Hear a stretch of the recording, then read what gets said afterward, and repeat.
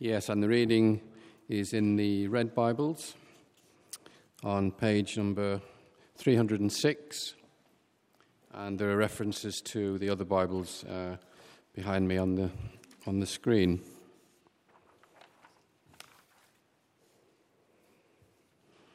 So I'm going to read 2 Samuel, starting at verse 3 through to verse 39.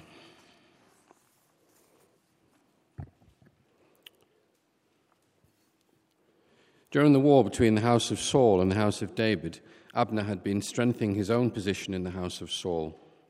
Now Saul had a concubine named Rizpah, daughter of Aiah, and Ishbosheth said to Abner, "Why did you sleep with my father's concubine?" Abner was very angry because of what Ishbosheth said. So he answered, "I am a dog's head on Judah's side. This very day I am loyal to the house of your father Saul and to his family and friends.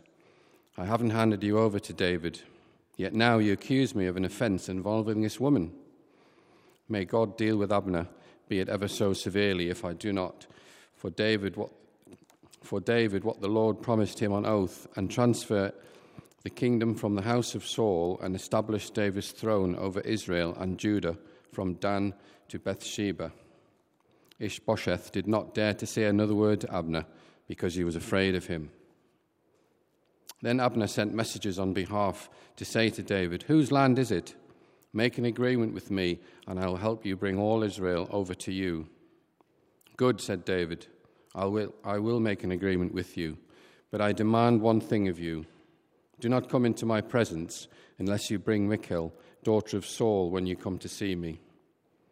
Then David sent messengers to Ishbosheth, son of Saul, demanding, Give me my wife Michal, whom I betrothed to myself for the price of 100 Philistine foreskins." So Ishbosheth gave orders and had her taken away from her husband Paltiel, son of Laish. Her husband, however, went with her, weeping behind her all the way to Bahurim. Then Abner said to him, "Go back home." So he went back. Abner conferred with the elders of Israel and said, "For some time you have wanted to make David your king. Now do it. For the Lord promised David, 'By my servant David I will rescue my people from the hand of the Philistines, and from the hand of all their enemies.'" Abner also spoke to the Benjamites in person.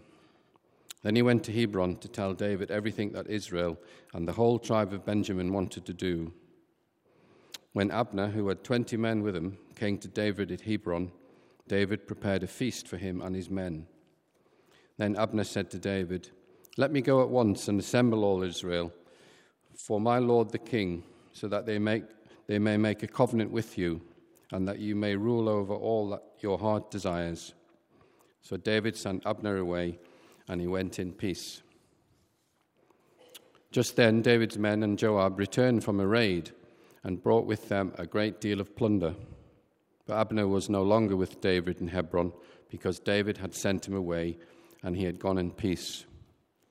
When Joab and all the soldiers with him arrived, he was told that Abner, son of Ner, had come to the king, and that the king had sent him away, and that he had gone in peace. So Joab went to the king and said, "What have you done?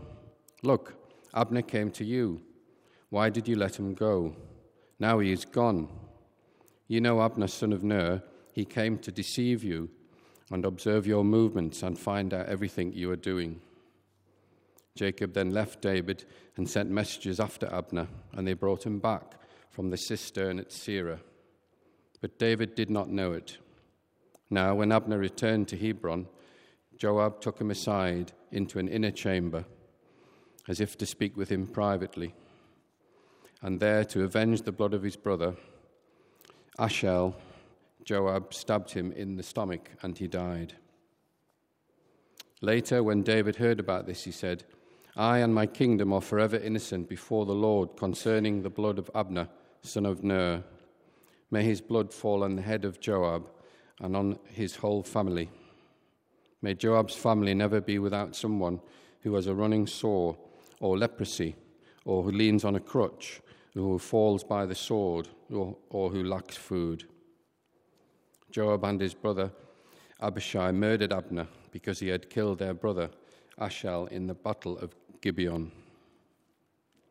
Then David said to Joab and all the people with him, "Tear your clothes and put on sackcloth and walk in mourning in front of Abner." King David himself walked behind the bier. They buried Abner in Hebron, and the king wept aloud at Abner's tomb. All the people wept also. The king sang this lament for Abner. "Should Abner have died as the lawless die? Your hands were not bound, your feet were not fettered. You fell as one falls before the wicked." And all the people wept over him again. Then they all came, and David urged to eat something while it was still day. But David took an oath, saying, "May God deal with me, be it ever so severely, if I taste bread or anything else before the sun sets." All the people took note and were pleased. Indeed, everything the king did pleased them. So on that day, all the people there and all Israel knew that the king had no part in the murder of Abner, son of Ner. Then the king said to his men, "Do you not realize that a commander and a great man has fallen in Israel this day? And today, though I am anointed king, I am weak, and these sons of Zeruiah are too strong for me. May the Lord repay the evildoer according to his evil deeds." This is the word of the Lord.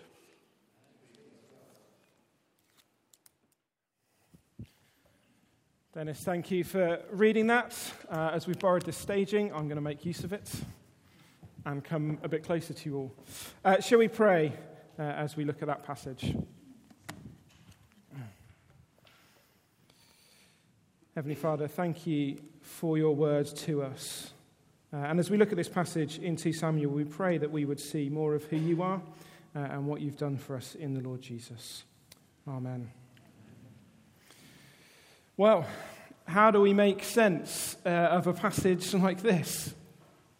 I mean, accusations, political plots, uneasy agreements, murder, deception, funerals. It's not easy reading, is it? I mean, in many ways, it's more like an episode of Luther than what many people expect to find in the Bible. But then how do we make sense of a world like this? We only have to turn on the news, don't we, to see all this is still going on. And I think that's really encouraging for us as we come to a passage like this. Because what this passage is getting us to do is look through the messiness to the king and the kingdom. We're in a section of the Bible, if you've been with us over the last 3 weeks, you'll know this. It's explaining how David becomes king of Israel. And the writer is writing for the readers to become loyal to David. But it's not plain sailing. There is messiness in David's house. And as we come to this passage, it's between Abner and Joab.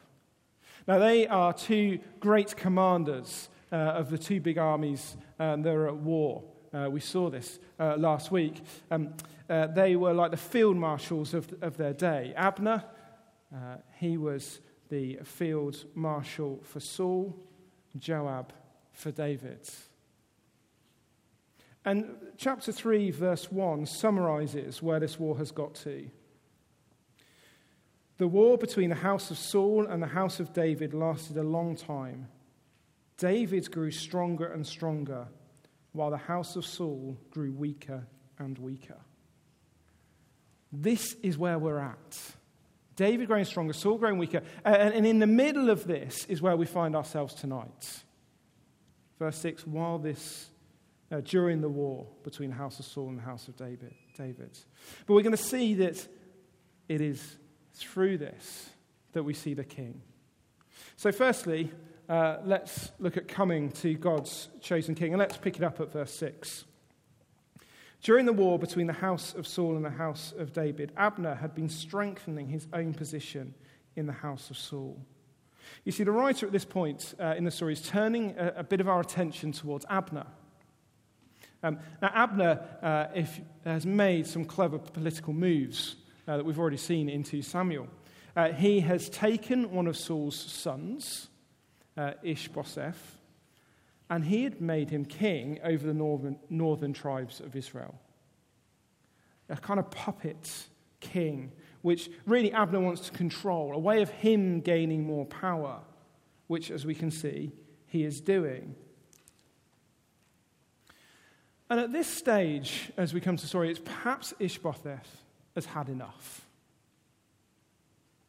Perhaps he no longer wants to be that puppet king. Perhaps he's realized that he is the one who has the claim on the throne. And he certainly, as we read through this, he wants to bring Abner down a peg or two. Because look how he accuses him in verse 7. Now Saul had a concubine named Rizpah, daughter of Aiah. And Ishbosheth said to Abner, "Why did you sleep with my father's concubine?" Now, this is a pretty serious accusation that's being thrown at Abner. The taking the concubine of a late monarch was like taking the possessions of that late monarch. It was a seen as trying to claim the throne of the monarch. So it's not just a little family feud. This is seen as him trying to take the kingdom. And we don't know if Abner actually slept with this concubine. I mean, he doesn't deny the accusation in response. But that's not really the concern of the writer at this point. What he wants to see is what the accusation leads to. That's very clear in verse 8. Abner was very angry because of what Ishbosheth said. So he answered, "Am I a dog's head on Judah's side? This very day I am loyal to the house of your father Saul, and to his family and friends. I haven't handed you over to David, yet now you have accused me of an offense involving this woman.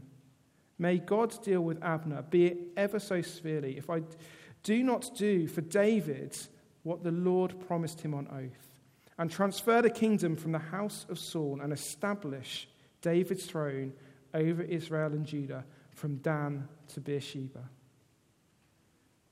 Accusation comes. Abner flies off the handle. Do you see what he's doing? He's saying, how dare this king that he has been loyal to accuse him in this way? How dare this puppet king he put in place try to remove his powerful position? It's quite clear, actually, who Abner thought was the most powerful one in the relationship. But how dare Ishbosheth talk to him like that? And actually, if we follow the story through, it's the latest in a line of things that have gone wrong for Abner. And I think they're probably all playing into the story at this point. He's already had to call a truce with David, knowing that his army is growing weaker as David grows stronger. Maybe he's realized that the victory is inevitable for David. So he wants to transfer to the winning side. But he's also seen his political power dwindling. So perhaps he's after this shrewd political move. He can't become king under Ishbosheth. Probably can't even remain his number 2 at this point. Maybe he can go over to David. There'll be more chance of progression there. As all these things kind of feed in, the accusation from Ishbosheth just pushes him over the edge. He's going to defect to David. He can't work with this guy anymore. And if he's not going to work with this guy, he's going to work against him. And into this whole mix of negative motivations, self-serving motivations, becomes Abner's decision to defect. But ironically, aren't his words and his actions so much better than his motivations? He quotes in verse 9 and 10 the Lord's promise that he's made. Now, clearly he hasn't fully got it because he thinks that he's the one he's going to achieve the promise for, David. But he's heard the promise. His words are good. And he's going to go to David. His actions are good, but his motivations, well, what are they all about? But in this mix of motivation is where he makes that decision to go to God's chosen king. Turn from being an enemy to David to coming to him. Now, as the story goes on, naturally David is wary of this enemy's sudden approach. You can imagine when South Korea first heard North Korea wanted to have a meeting. There's going to be some nervousness there. And just like there had to be some conditions put in place for those two countries to meet. So David puts his conditions on Abner before they're able to meet. And it's the condition to bring Michal, David's wife, with him. Now, Michal is Saul's daughter. She'd been given to David in marriage. You can read that in 1 Samuel 18.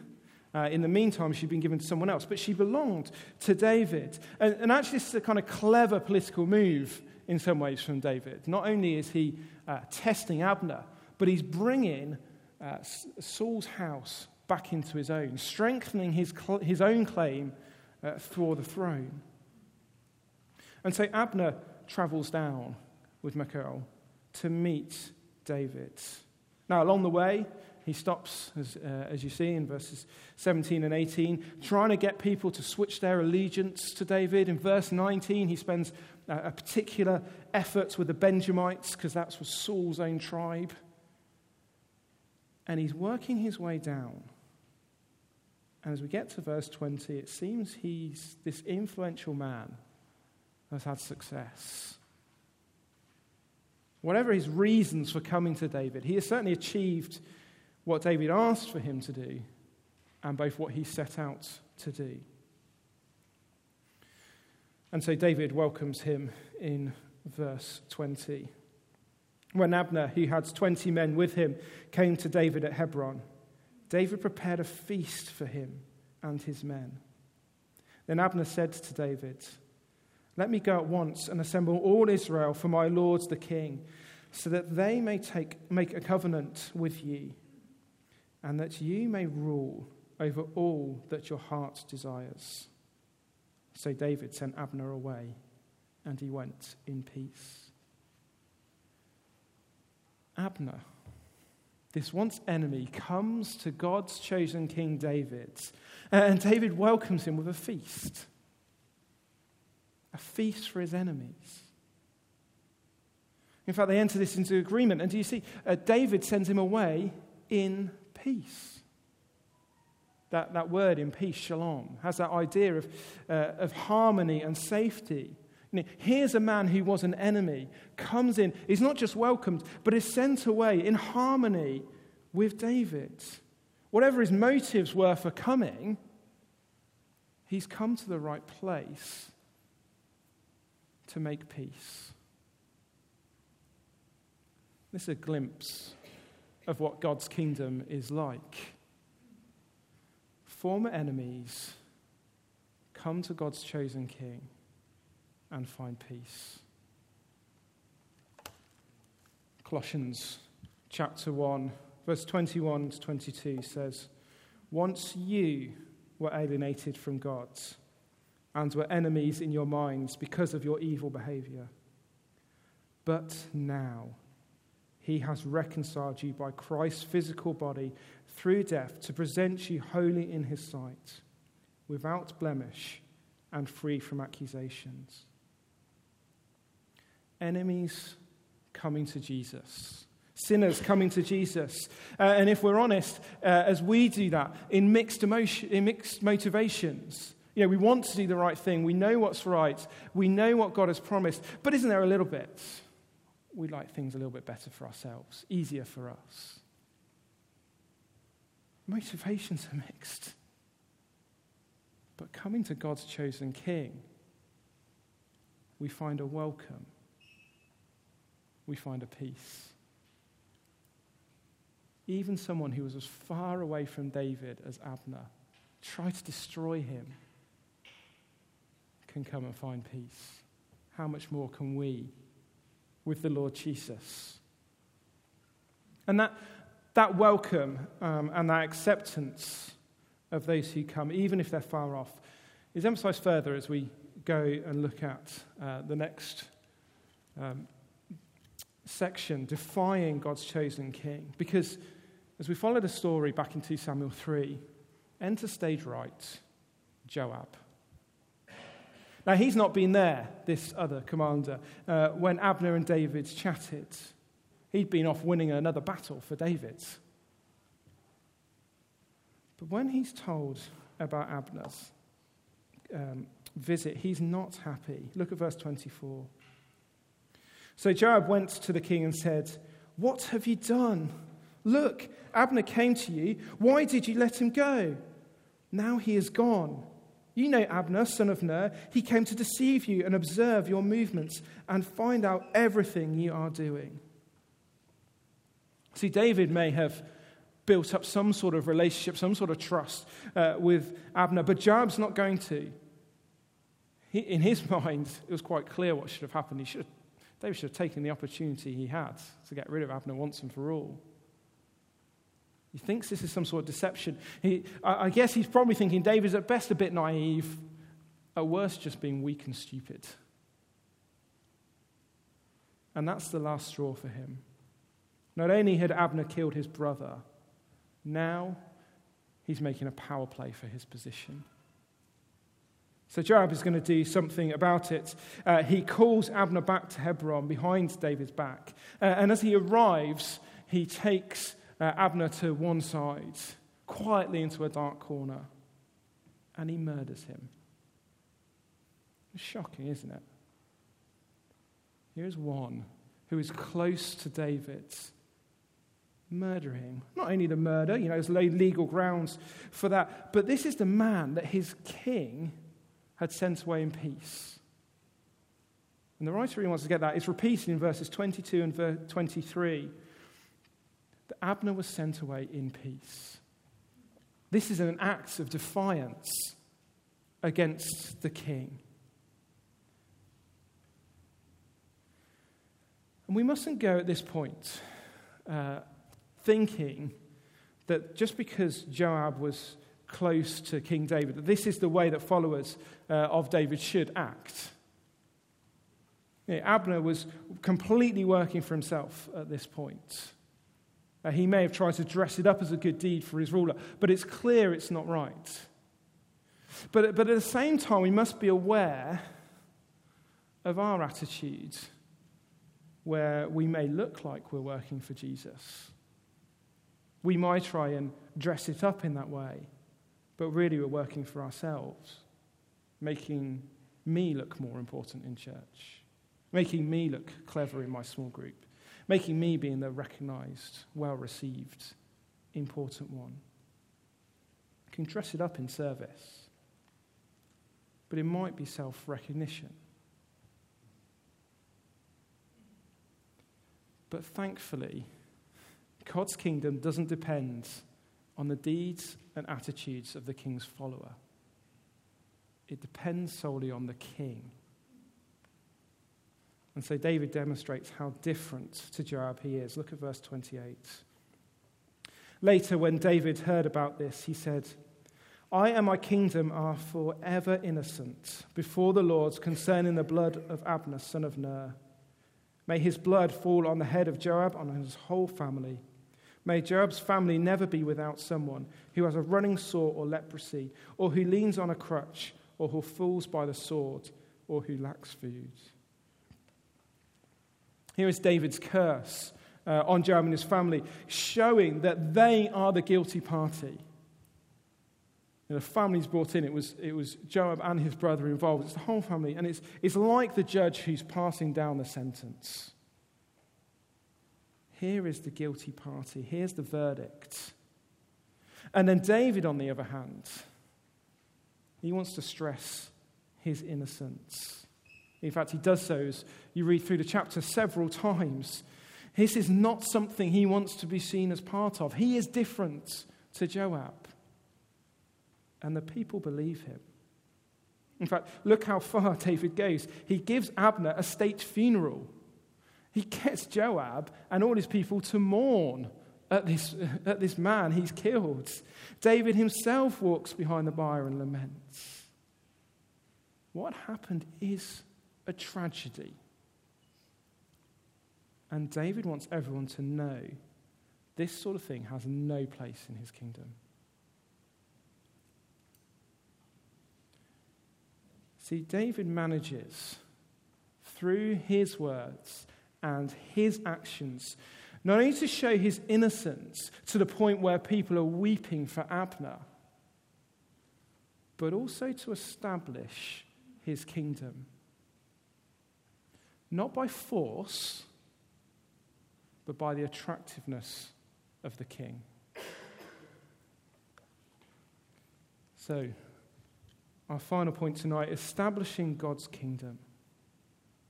That's where the writer wants us to see that this is going. 1 and 2 Samuel shows us David's three-stage rise to being the king of Israel. We've seen this diagram before.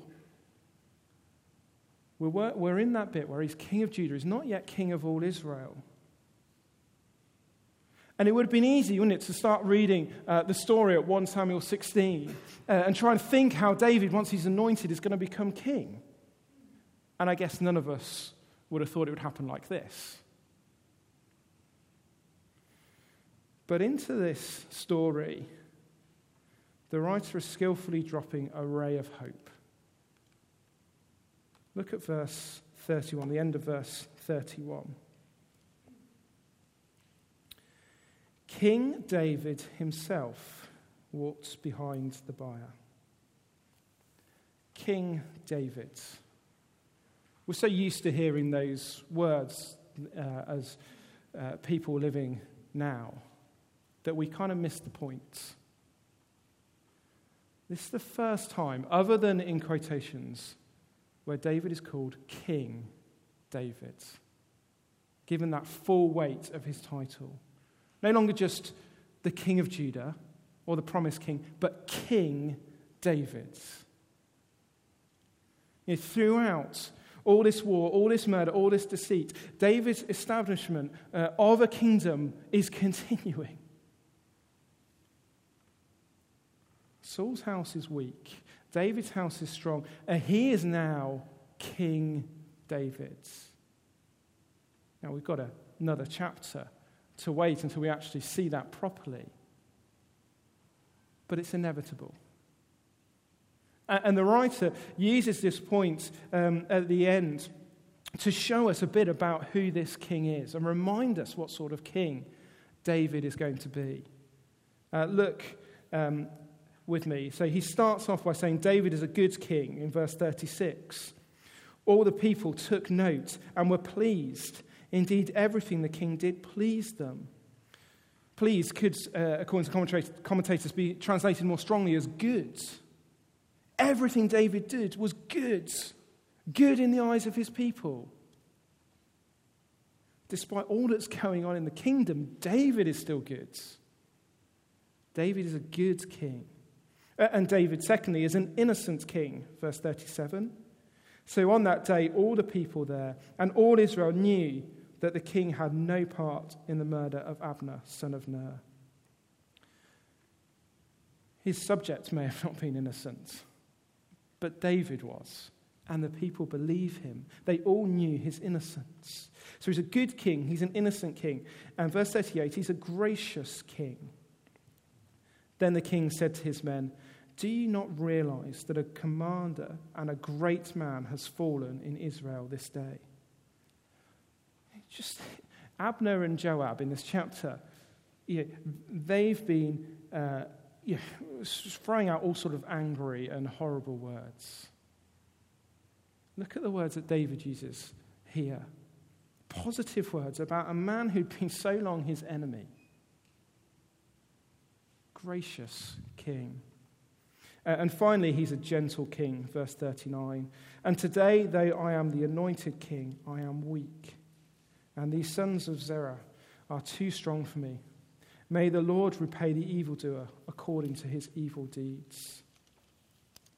In contrast, again, to Abner and Joab's trying to demonstrate their strength, David says, I am weak. I am gentle. Though he is the king, he's not going to have a kingdom that comes about through a battle or through severe treatment of his people. It's going to come through gentleness, as he's demonstrated. See, throughout 1 and 2 Samuel, behind all the music of everything that's going on, there's this constant drumbeat. David is becoming king, just as God has promised. The kingdom is being established, despite all that messiness that's going on around. And the same is true today. David's kingdom is just a shadow of Jesus and his kingdom. And so if it's true that God keeps his promises to David to bring him, to make him king through the messiness of everything that's going on, through those accusations, through political plots, through the murder, how much more is it going to be true that in the messiness of this world, God's chosen king, his son Jesus Christ, will be established? Yes, people still try to defy King Jesus today. Yes, his kingdom on earth will seem messy and actions will be taken that don't seem to fit in. But we can be in no doubt that actually this kingdom is still being established and will be fully established. How do we know that? Enemies of King Jesus are still coming to him and finding a welcome and finding peace. The king continues to be good, to be innocent, to be gracious, to be gentle. So look through the mess of this world tonight and see King Jesus. He is still king and his kingdom is coming. You might want to chat over food about this question. What helps you to remember that God's kingdom will be established? Because it will be established. Not just for a short time, but into eternity. That kingdom that is promised of justice, righteousness, peace, harmony, security, perfection. Nothing's going to stop that kingdom coming about. And as Christians, we're part of it. Our place is guaranteed in it. God's chosen king. Jesus is our king. So let's keep coming to him. Shall we pray?